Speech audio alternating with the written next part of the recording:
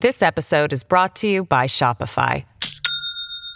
Do you have a point of sale system you can trust, or is it a real POS? You need Shopify for retail. From accepting payments to managing inventory, Shopify POS has everything you need to sell in person.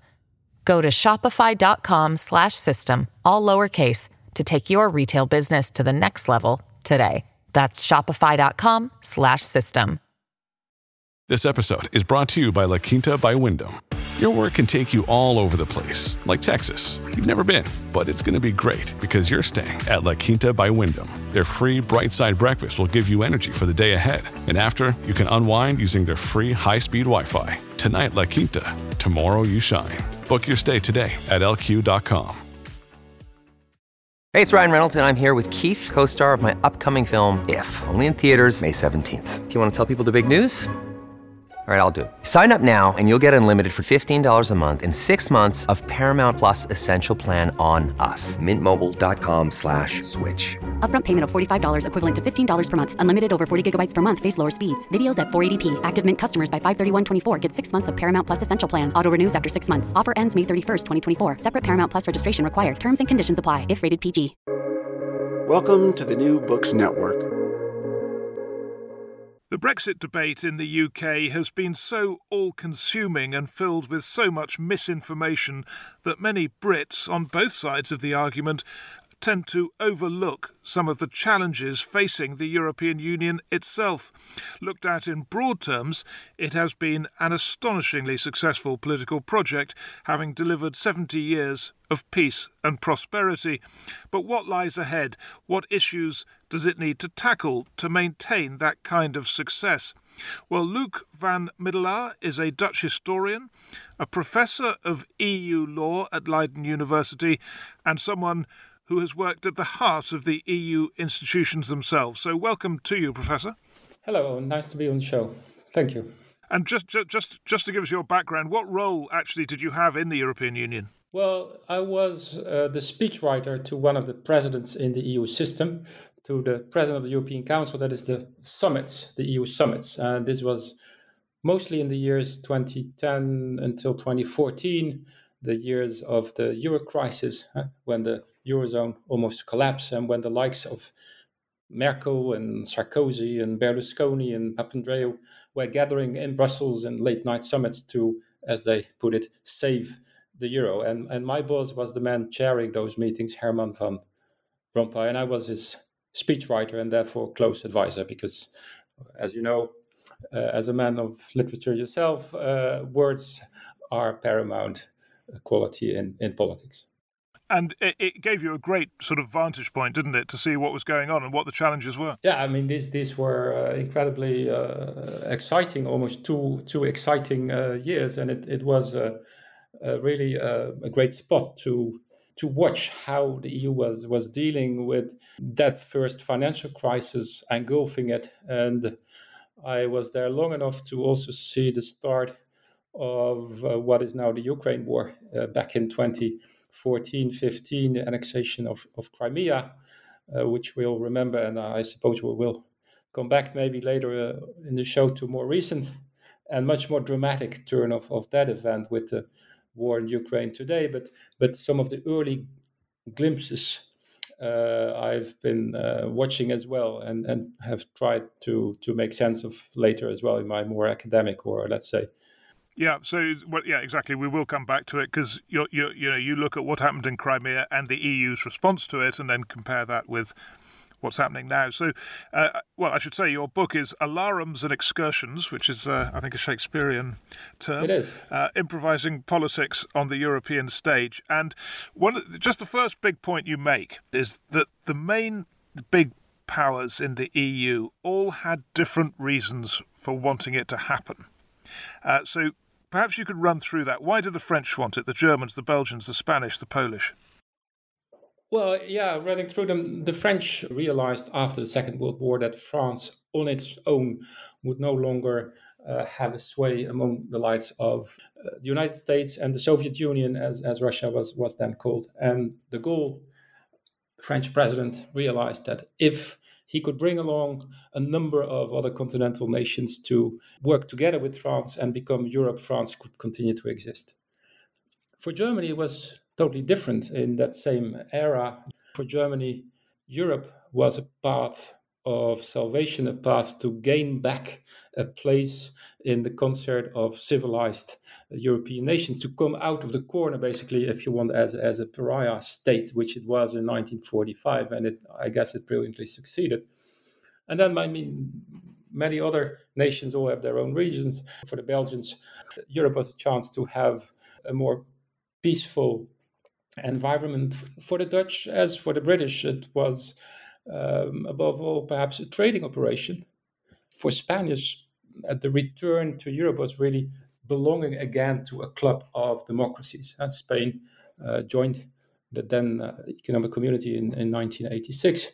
In a similar manner, Poland and many other Central and Eastern European nations joined Europe, joined the European Union, also after their experience with communism and with these dictatorships. So this means that basically for all societies and public opinions, Europe works as a different, almost projection screen of aspirations, desires, and fears.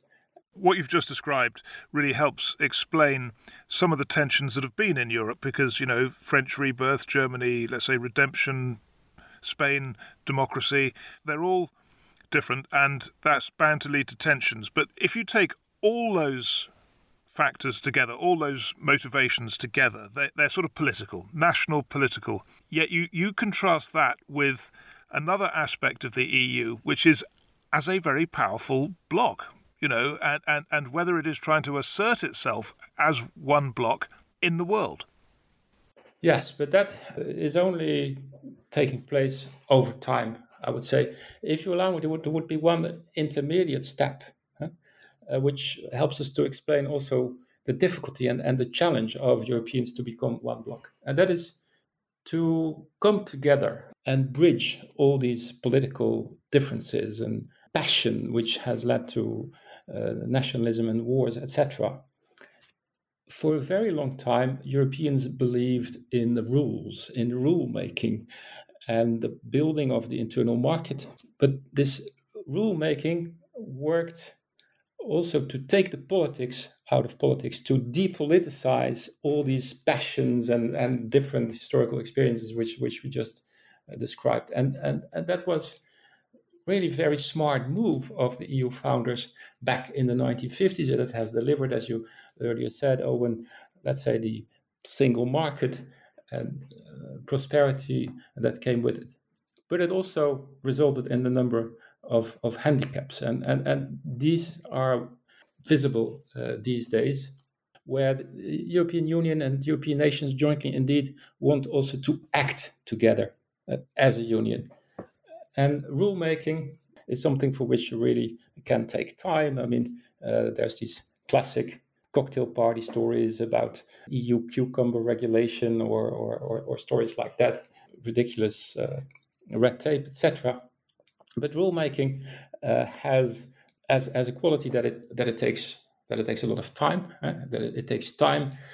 The experience of Brexit has shown also how difficult almost it is to unravel that fabric of economic interdependence. Okay, so just to explain the Brexit point you're making, all the rules that Britain signed up to over the period of its membership of the EU are now being contested and subject to being unravelled, and it's very, very tricky. And the British system is trying to cope with that now. But I just before we get on to how you think the future should be of the EU and how it should change, just learn a bit more about this rulemaking, because one of the points you make is that bit of it, the rulemaking, which means trading arrangements and all this very detailed policy on whether it's cucumbers or whatever, it can only work because it was depoliticised. And the EU was basically an elite bureaucratic organisation that could do this. Exactly, and that is precisely what has changed in the past, I would say, 15 years. We could take the financial crisis of 2008 as a kind of beginning of a new era where European politics becomes much more visibly political and where EU decisions have an impact on people's daily lives. The euro crisis is, I guess, a very good and telling example to the extent that to save the currency from collapsing or to save certain national economies like that of Greece, Portugal, Ireland, very painful decisions that were taken, austerity measures, and so Europe was front page news. People were protesting in the streets of Madrid or Athens or Dublin, were voting in national elections to get rid of their own national politicians. So Europe really became a salient issue. It divided people, and it could no longer this type of decision where, well, let's say people's jobs and pensions and were at stake could no longer be depoliticized. And in a way, that was only the beginning, because in the migration crisis, and this refers, let's say, to the year, in particular, 2015-16, when more than 1 million refugees, in particular from Syria and Afghanistan and the wider Middle East region, came into Europe via Greece, mainly, when thousands were drowning on the Mediterranean, and when the asylum system in Europe, which is overall very welcoming and charitable, almost collapsed under the pressure of these events. This also led to a very, passionate divisions between the EU member states, but also within societies, between those who wanted to open borders to welcome more refugees and those who wanted to close borders. New political parties made their fame on that, like in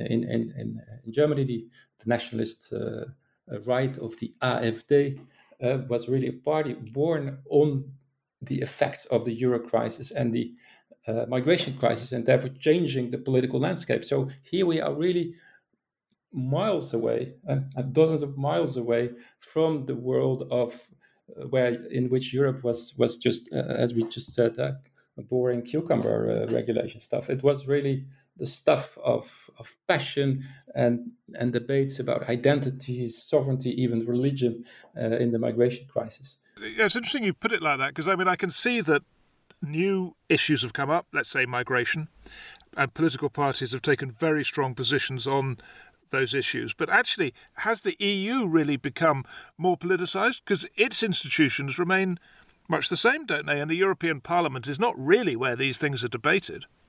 No, you're right. You're right to point that out. There's a kind of disconnect between the DNA of the core EU institutions and the political passion which was expressed in the streets. And indeed, let's say citizens and voters in Greece, they expressed themselves on the streets of Athens, and they did not so easily find the European Parliament, which has a seat in Strasbourg, France, and in Brussels, for their demonstrations.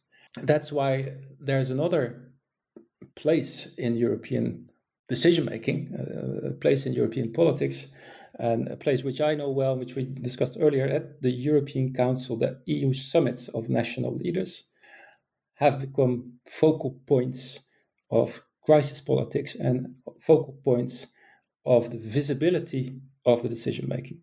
These summits are really media spectacles which attract a lot of press, which are story machines, because, today it is Prime Minister Draghi of Italy who's still there, Schulz of Germany, Macron of France, Morawiecki of Poland, etc. They lock horns, so to say, on the issues of today, and today it would be Russia.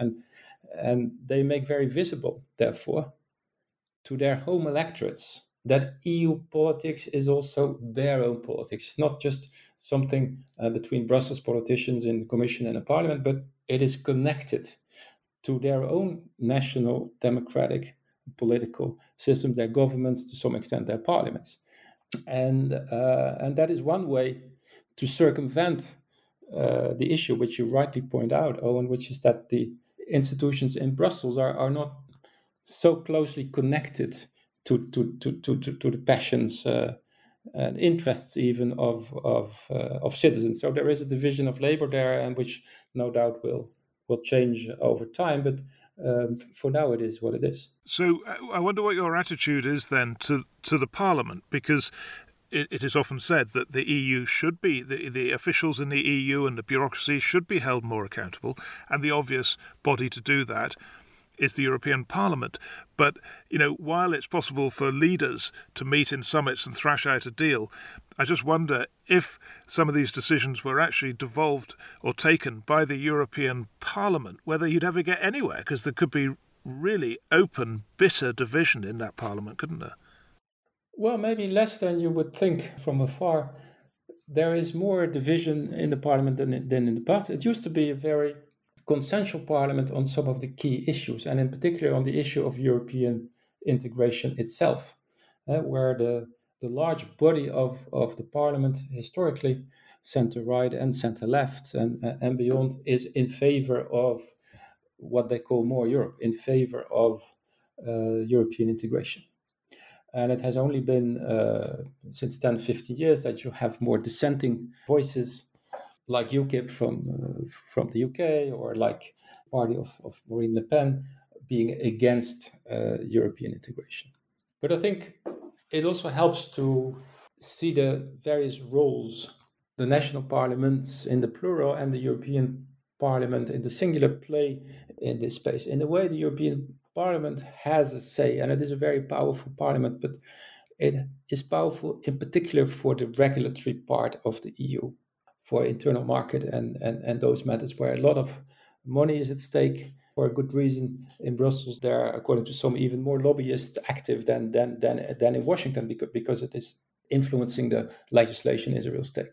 But on the other hand, if you look at it from the perspective of individual citizens, let's say in Portugal, voting for European elections, it is, or at least it was, not so clear to what extent these are matters which touch their daily lives. Because the vision of Labour between what is done centrally by the EU and by the member states, issues like education, public health, transport, national defense and security are competences of the national government. So let's say these are done and dealt with nationally in Lisbon, Madrid. But this has changed, and one interesting phenomenon, I mean, the last EU-wide, let's say almost continental European elections were back in 2019. But then actually, for the first time ever, turnout went really up. And I think it's very important to look at any political system, be it national or one as in the UK, as always in flux. I mean, relationships are never fixed in the 2024 elections, because in the EU it's a 5-year affair. I would predict that turnout again would go up, because also in the most recent years with the COVID crisis, where the European Union played a very important role, and in the Ukraine war, which we are watching today, and where issues of gas and energy and the solidarity between member states who will be willing to help other member states which are more reliant on Russian gas than others, all these issues make themselves felt. And there is such a thing as a European public sphere emerging at moments of events which affect all Europeans. And that is an ongoing phenomenon, deepening from one set of events or one crisis, if you want, to another. You mentioned there that you think turnout, for the reasons you've just given, may go up. Just give us a sense, actually, of where turnout is. I don't know, is there an average figure across all EU members as to what sort of percentages of voting in these elections for the European Union? Yeah, last time it was around 50% across the EU, up from 40% across the EU back in 2014. So really an upward trend. And the figures are really different from one place to another. In Eastern Europe, turnout has historically been very low, sometimes not even above 25% in some member states. There's also countries like Luxembourg and Belgium where they have obligatory voting, so it would typically be above 85, 90. And to take France and Germany, I think these are close to the figures I just mentioned, around 50% or just above 50. But I'm now speaking on top of my head. These elections are 3 years ago, and I'm not a poll. Yeah, roughly, that's fine. So, Yeah. So another distinction you make is that the EU must move from making rules, we've talked about that, to responding to events, and that is important, you think, to make the EU an effective global power. So can you describe what you mean by reacting to events? Well, what I mean is that the type of challenges Europeans are faced with have been a whole number of crisis situations. That is to say, of an unexpected turn of events. If we go back to the issue of the euro crisis, it was not supposed to happen that a modern industrial country like Greece would go bankrupt or would risk going bankrupt. It was simply not supposed to happen. So nothing had been foreseen in the EU treaties, which are almost sacrosanct here in Brussels, to deal with such a situation. And therefore, leaders had to improvise. There was no playbook to go by. They had to make up their responses as they went along. And they did. There have been other such situations. We mentioned migration, the Russia war this year, where the EU collectively again crossed a number of red lines and took a number of unprecedented decisions, like that of arming or at least financing the arms for Ukraine to help the country fight off the Russian invasion. And for the European Union, historically a peace project, as we discussed, this was really, at least in the self-perception of EU leaders, the crossing of a Rubicon to go to that step and to deliver arms to a neighboring country at war. But in all these situations of sudden disruptions and crises, the old rule-making qualities, which are able to build consensus, to be patient and cautious, and to bring everybody around the table, these do not work when you have, let's say, 72 hours, as was the case in a famous weekend in May 2010, to save the euro from bankruptcy and the whole of the EU from financial Armageddon, when it was a matter of last-minute phone calls and summit meetings and commission proposals and central bankers getting their act together all in the space of one weekend to find 500 billion euros. So there you're not in the sphere of the rulemaking, where really it can take up to 5 or 7 years for a certain proposal to end up in the official rulebook, but you're in the sphere of political decisions, which will be more divisive, which therefore also require, to some extent, a different type of legitimacy, because they're more political. They need to also to be, in my view at least, to be embodied in a different manner. Some of the regulatory stuff, you can say, well, this is just the experts say, or there's consensus about it, or it's just the right way to do things. But when we talk about matters of war and peace, as now with Ukraine, when you talk about issues of asylum, borders, migration, or as we said, issues of solidarity in the financial sphere, there are clear political choices. And there you no longer get away with the bureaucratic, technocratic approach. And these decisions, therefore, require, in my view, the involvement, personal involvement, almost embodiment of these decisions by national leaders. And that is something which the EU has had to learn, but it has. If you try to understand the European Union, how it works today in 2022, to how things were in 2002 or 2007, it's really two different animals, I would think.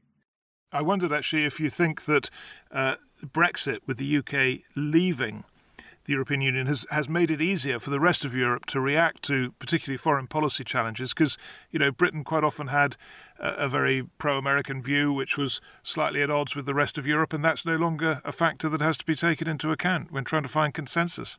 Well, I think what you say is especially true, maybe a bit less for foreign policy decisions, but certainly true for economic and financial decisions. And for instance, the way the European Union has dealt with the COVID crisis 2 years ago, when it went through a very difficult moment in February, March, April 2020, when globally, of course, there was a fight for medical material, face masks, and also among EU member states, there was a lot of recriminations. All, of course, wanted first and foremost to protect their own citizens. There was a lack of solidarity with some countries which were hit hardest early on, like Italy in particular and Spain. And some people were already predicting the end of Europe. The chorus of doomsayers was again raising its voice. In that moment, it was, and I was surprised myself but it was really helpful, one could say, that the UK was no longer a member, because there was a very forceful economic response in a show of financial solidarity on an unprecedented scale was decided in the summer of 2020 with, let's say, Corona rescue or recovery funds to a volume of 750 billion euros for the whole of the EU, but especially for the countries which were hit hardest. And that could never have happened, at least not in the same way and with the same speed, had the UK still been a member of the EU. And thanks to Brexit, was better equipped to deal with it in a forceful manner. This episode is brought to you by Shopify. Do you have a point of sale system you can trust, or is it a real POS? You need Shopify for retail. From accepting payments to managing inventory, Shopify POS has everything you need to sell in person. Go to shopify.com/system, all lowercase, to take your retail business to the next level today. That's shopify.com/system. At Evernorth Health Services, we believe costs shouldn't get in the way of life-changing care, and we're doing everything in our power to make it possible. Behavioral health solutions that also keep your projections at their best? It's possible. Pharmacy benefits that benefit your bottom line? It's possible. Complex specialty care that cares about your ROI? It's possible. Because we're already doing it. All while saving businesses billions. That's Wonder made possible. Learn more at evernorth.com/wonder. Let's move on to another very important area for the EU and some would say a great threat to the EU. And that is this principle which you spell out very clearly in your book, that it is a fundamental principle of the EU that no member state takes on the financial obligations of another member state. And that was challenged by the Greek case where, Greece suffered this huge financial problems and still is suffering because the rest of the EU won't bail it out to the degree that it wants to be bailed out. And, it could become a big issue in the future with other countries running out of funds. So how big an issue is that? Is it going to change? Will Europe eventually have to act as one economy where financial obligations are shared? Well, this step by step is what we are seeing and what is happening. During the Greek crisis back in 2010, and it lasted a bit longer, but some form of risk sharing was put into practice.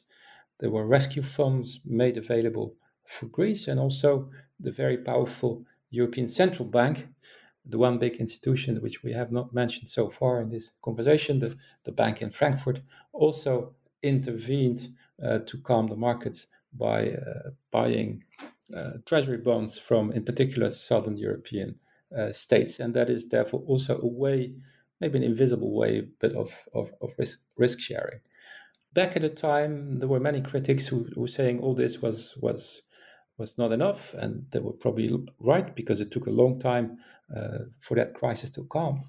But some of the lessons have been learned during the COVID crisis, which we were just discussing.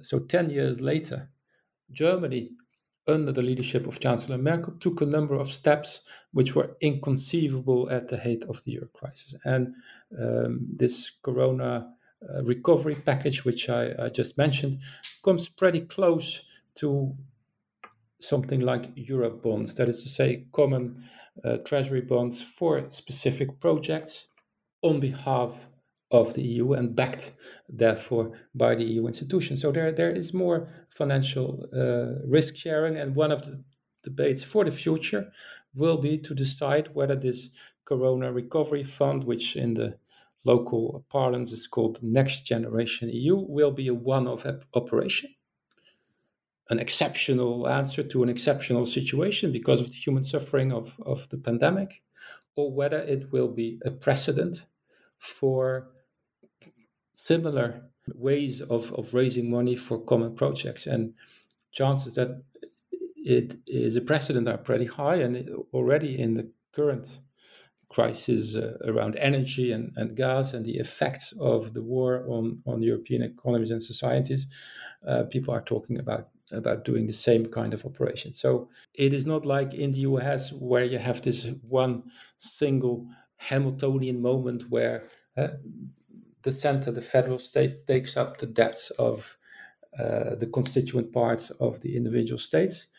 In the EU, there is different use being made of the factor time. There is more patience, perhaps, but it is more step by step going in that direction, knowing that there is a number of constraints and concerns.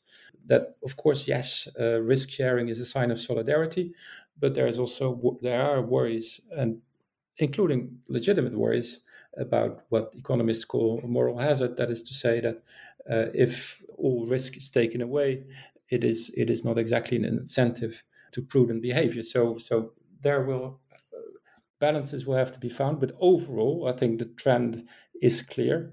In every single crisis and disruption, be it of a financial or other nature, you see more public debate. You see calls also in today's situation for solidarity, and you see each time thickening almost of that European public sphere which we discussed, and translating that into political decisions. Well, Greece was a big challenge and COVID was a big challenge. But I think if you speak to opponents of the European Union, people who hope it will fail, most of them are pinning their hopes on Italy. And the idea that Italy's economy is so dysfunctional and so indebted that could pose a real threat, an existential threat to the European Union if confidence in the Italian economy ran out.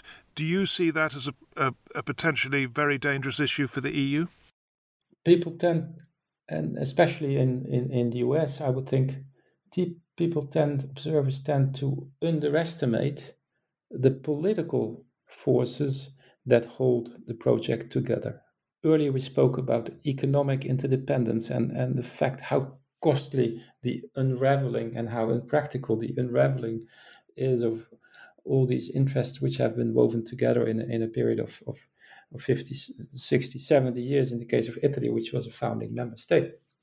But there is also, beyond the economic interest, there's the political investment that core countries, France, Germany, and others have done in this project. And they do not want this project to fail. And Italy is part of what Europe means to itself and to the world. So the other member states, and I'm not talking about the Italians themselves, they will not so easily let Italy fail. And I think that in a crisis, an economic crisis of that nature, it will be tough. There will again be summits of the last chance, moments of truth, such as those which I experienced 10 years ago when working for Herman van Rompuy. But there will be a political will mobilized, perhaps too late, but will be mobilized nevertheless to make sure that the European Union as a whole, including Italy, comes out of that challenge again. We said we'd talk about Ukraine, and you've mentioned it a few times. But I think the most useful question to ask you about it, because you were there when Crimea happened and you saw the EU response, and as a close observer of Europe, you've seen how they've reacted to these more recent events and the invasion of the rest of Ukraine. How has that reaction and capacity to react changed in the period between 2014 and this year? Well, in 2014, the reaction to the Crimea invasion was relatively moderate, subdued in a way. There were sanctions, but overall, I think it is fair to say that the annexation of Crimea was not legally, but politically somehow accepted. And here now in 2022, of course, the situation is completely different, because what Putin has done to Ukraine was considered unimaginable, trying to occupy the country, decapitate leadership, killing and shooting, etc. And the response has been very forceful. And again, that has also been a response of public opinions, of the media, let's say, of a very overall, I'm talking there, of course, there are always minorities, but of kind of solidarity with the victim of that aggression, solidarity with Ukraine.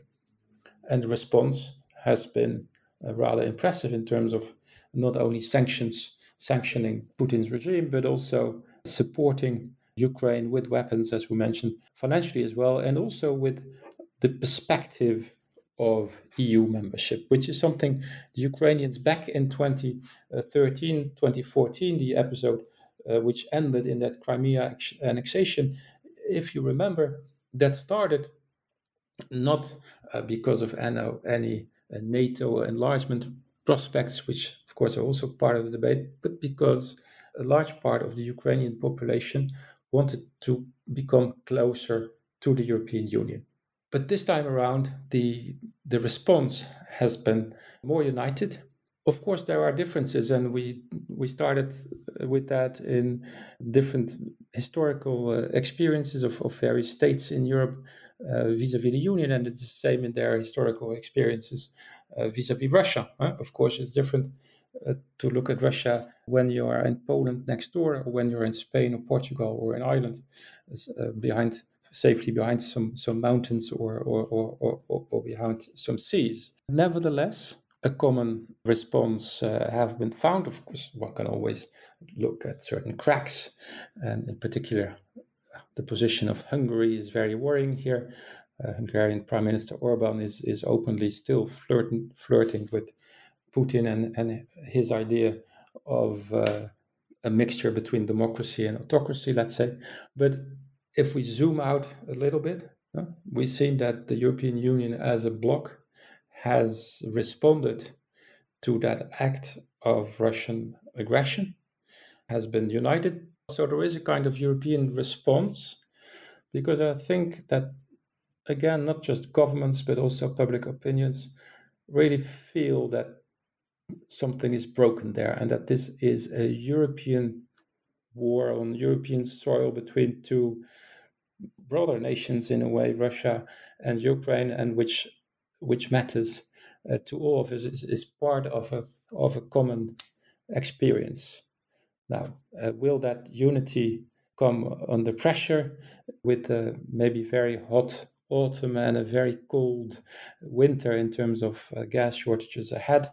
No doubt. But I think it is interesting to observe a kind of joint response with all the varieties, but overall from a same kind of emotion, that something like this act of aggression, war, is not supposed to happen. We cannot let it happen, and we Europeans are ready to pay a price. And I think that is a result not only of the act of aggression of Russia, but also building on that series of experiences of these crisis years, where Europeans have discovered that they do not only share some rule-making institutions in a market, but they share a currency, they share borders, they share neighbors, and at the end they share a destiny. And that will be for the years ahead, for me, the big question, whether the European Union member states can find a more robust way to deal with all this turmoil, of which Russia is the latest example, to be more credible geopolitical actors and really emancipate themselves from this somewhat naive rulemaking machinery, which for very good reasons they designed after the Second World War, and to become a more convincing collective actor on the world stage. I think that will be the key questions for the period ahead, looking at 2024, the US elections, looking at what is happening in China, in Russia, and so on.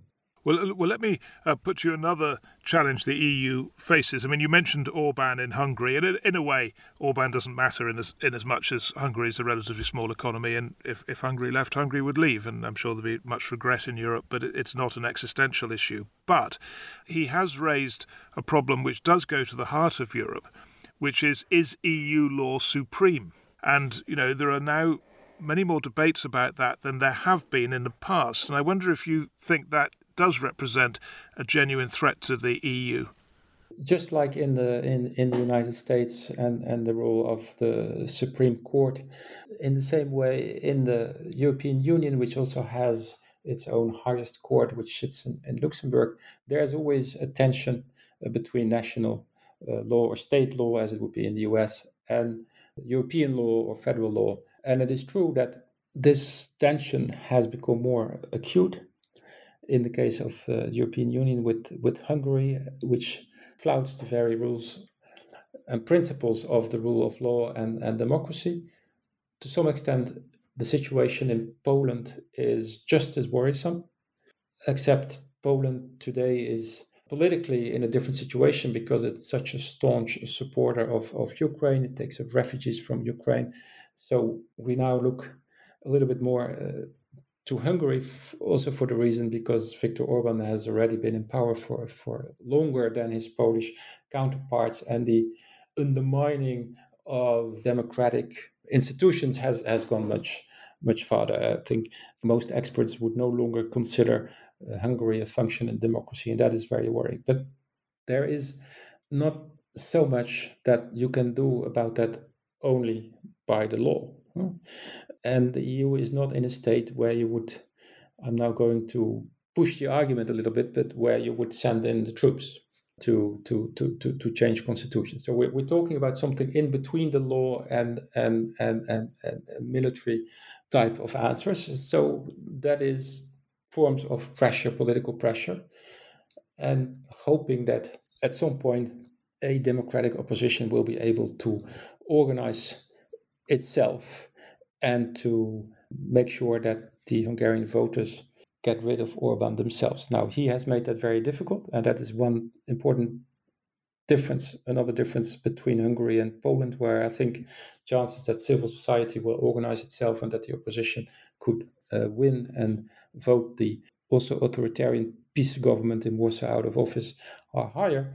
But I would hesitate to look for the solution or of this issue only in terms of the law and legal answers, because the relationship between the European Union and its member states, and that is a difference with the United States, which is clearly a single political entity on the world stage, is not quite the same. The European Union is a union of states which has strengthened over time, but which at this point in time has not the force to bring such a situation to an end. And indeed, when things get even worse, I think at some point the discussion will be started about expulsing Hungary from the club, but that will be very difficult politically and for other reasons too, but it might come to that at some point.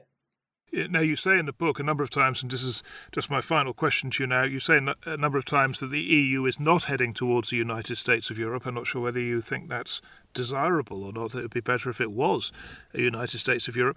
But, just as a general thought looking ahead, you've answered every challenge I've raised to the future of the EU with sort of arguments suggesting it will work out. Do you think the EU will exist in 50 years? And if things continue towards integration, won't it look like a United States of Europe if it's still there in 50 years?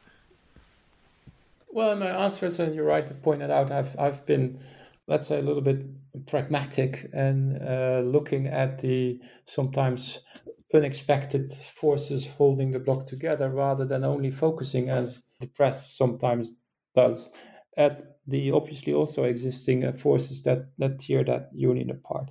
I do think the European Union will still exist in 50 years, and it will have stronger central institutions than it has today. But I do not think for reasons of history and culture and languages that the center will be as strong as it is in the US. Brussels, so to say, will not be Brussels, DC, like a kind of Washington. Because, and this is where we started, the initial experiences of European nations founding and then joining for others that European Union are so different. And France will never be like Germany. And the French and the Germans will never understand each other. And this is really different from what happened to the states of Virginia and the state of New York between 1776 and 1787 and after that. And therefore, Europe will always be different. It will have stronger central institutions. It will maybe make more sense than it does today to think of it in terms of a federation. And I hope, well, I will be about 100 from 50 years from now, but I'll be interested to see what it will look at that time. Well, we wish you a long life, and hope you enjoy more European integration as you get towards your century. So, thank you very much indeed, Professor Middelaar. It's been absolutely fascinating to get your opinion and your analysis of the EU. It was a pleasure. Thank you, Owen.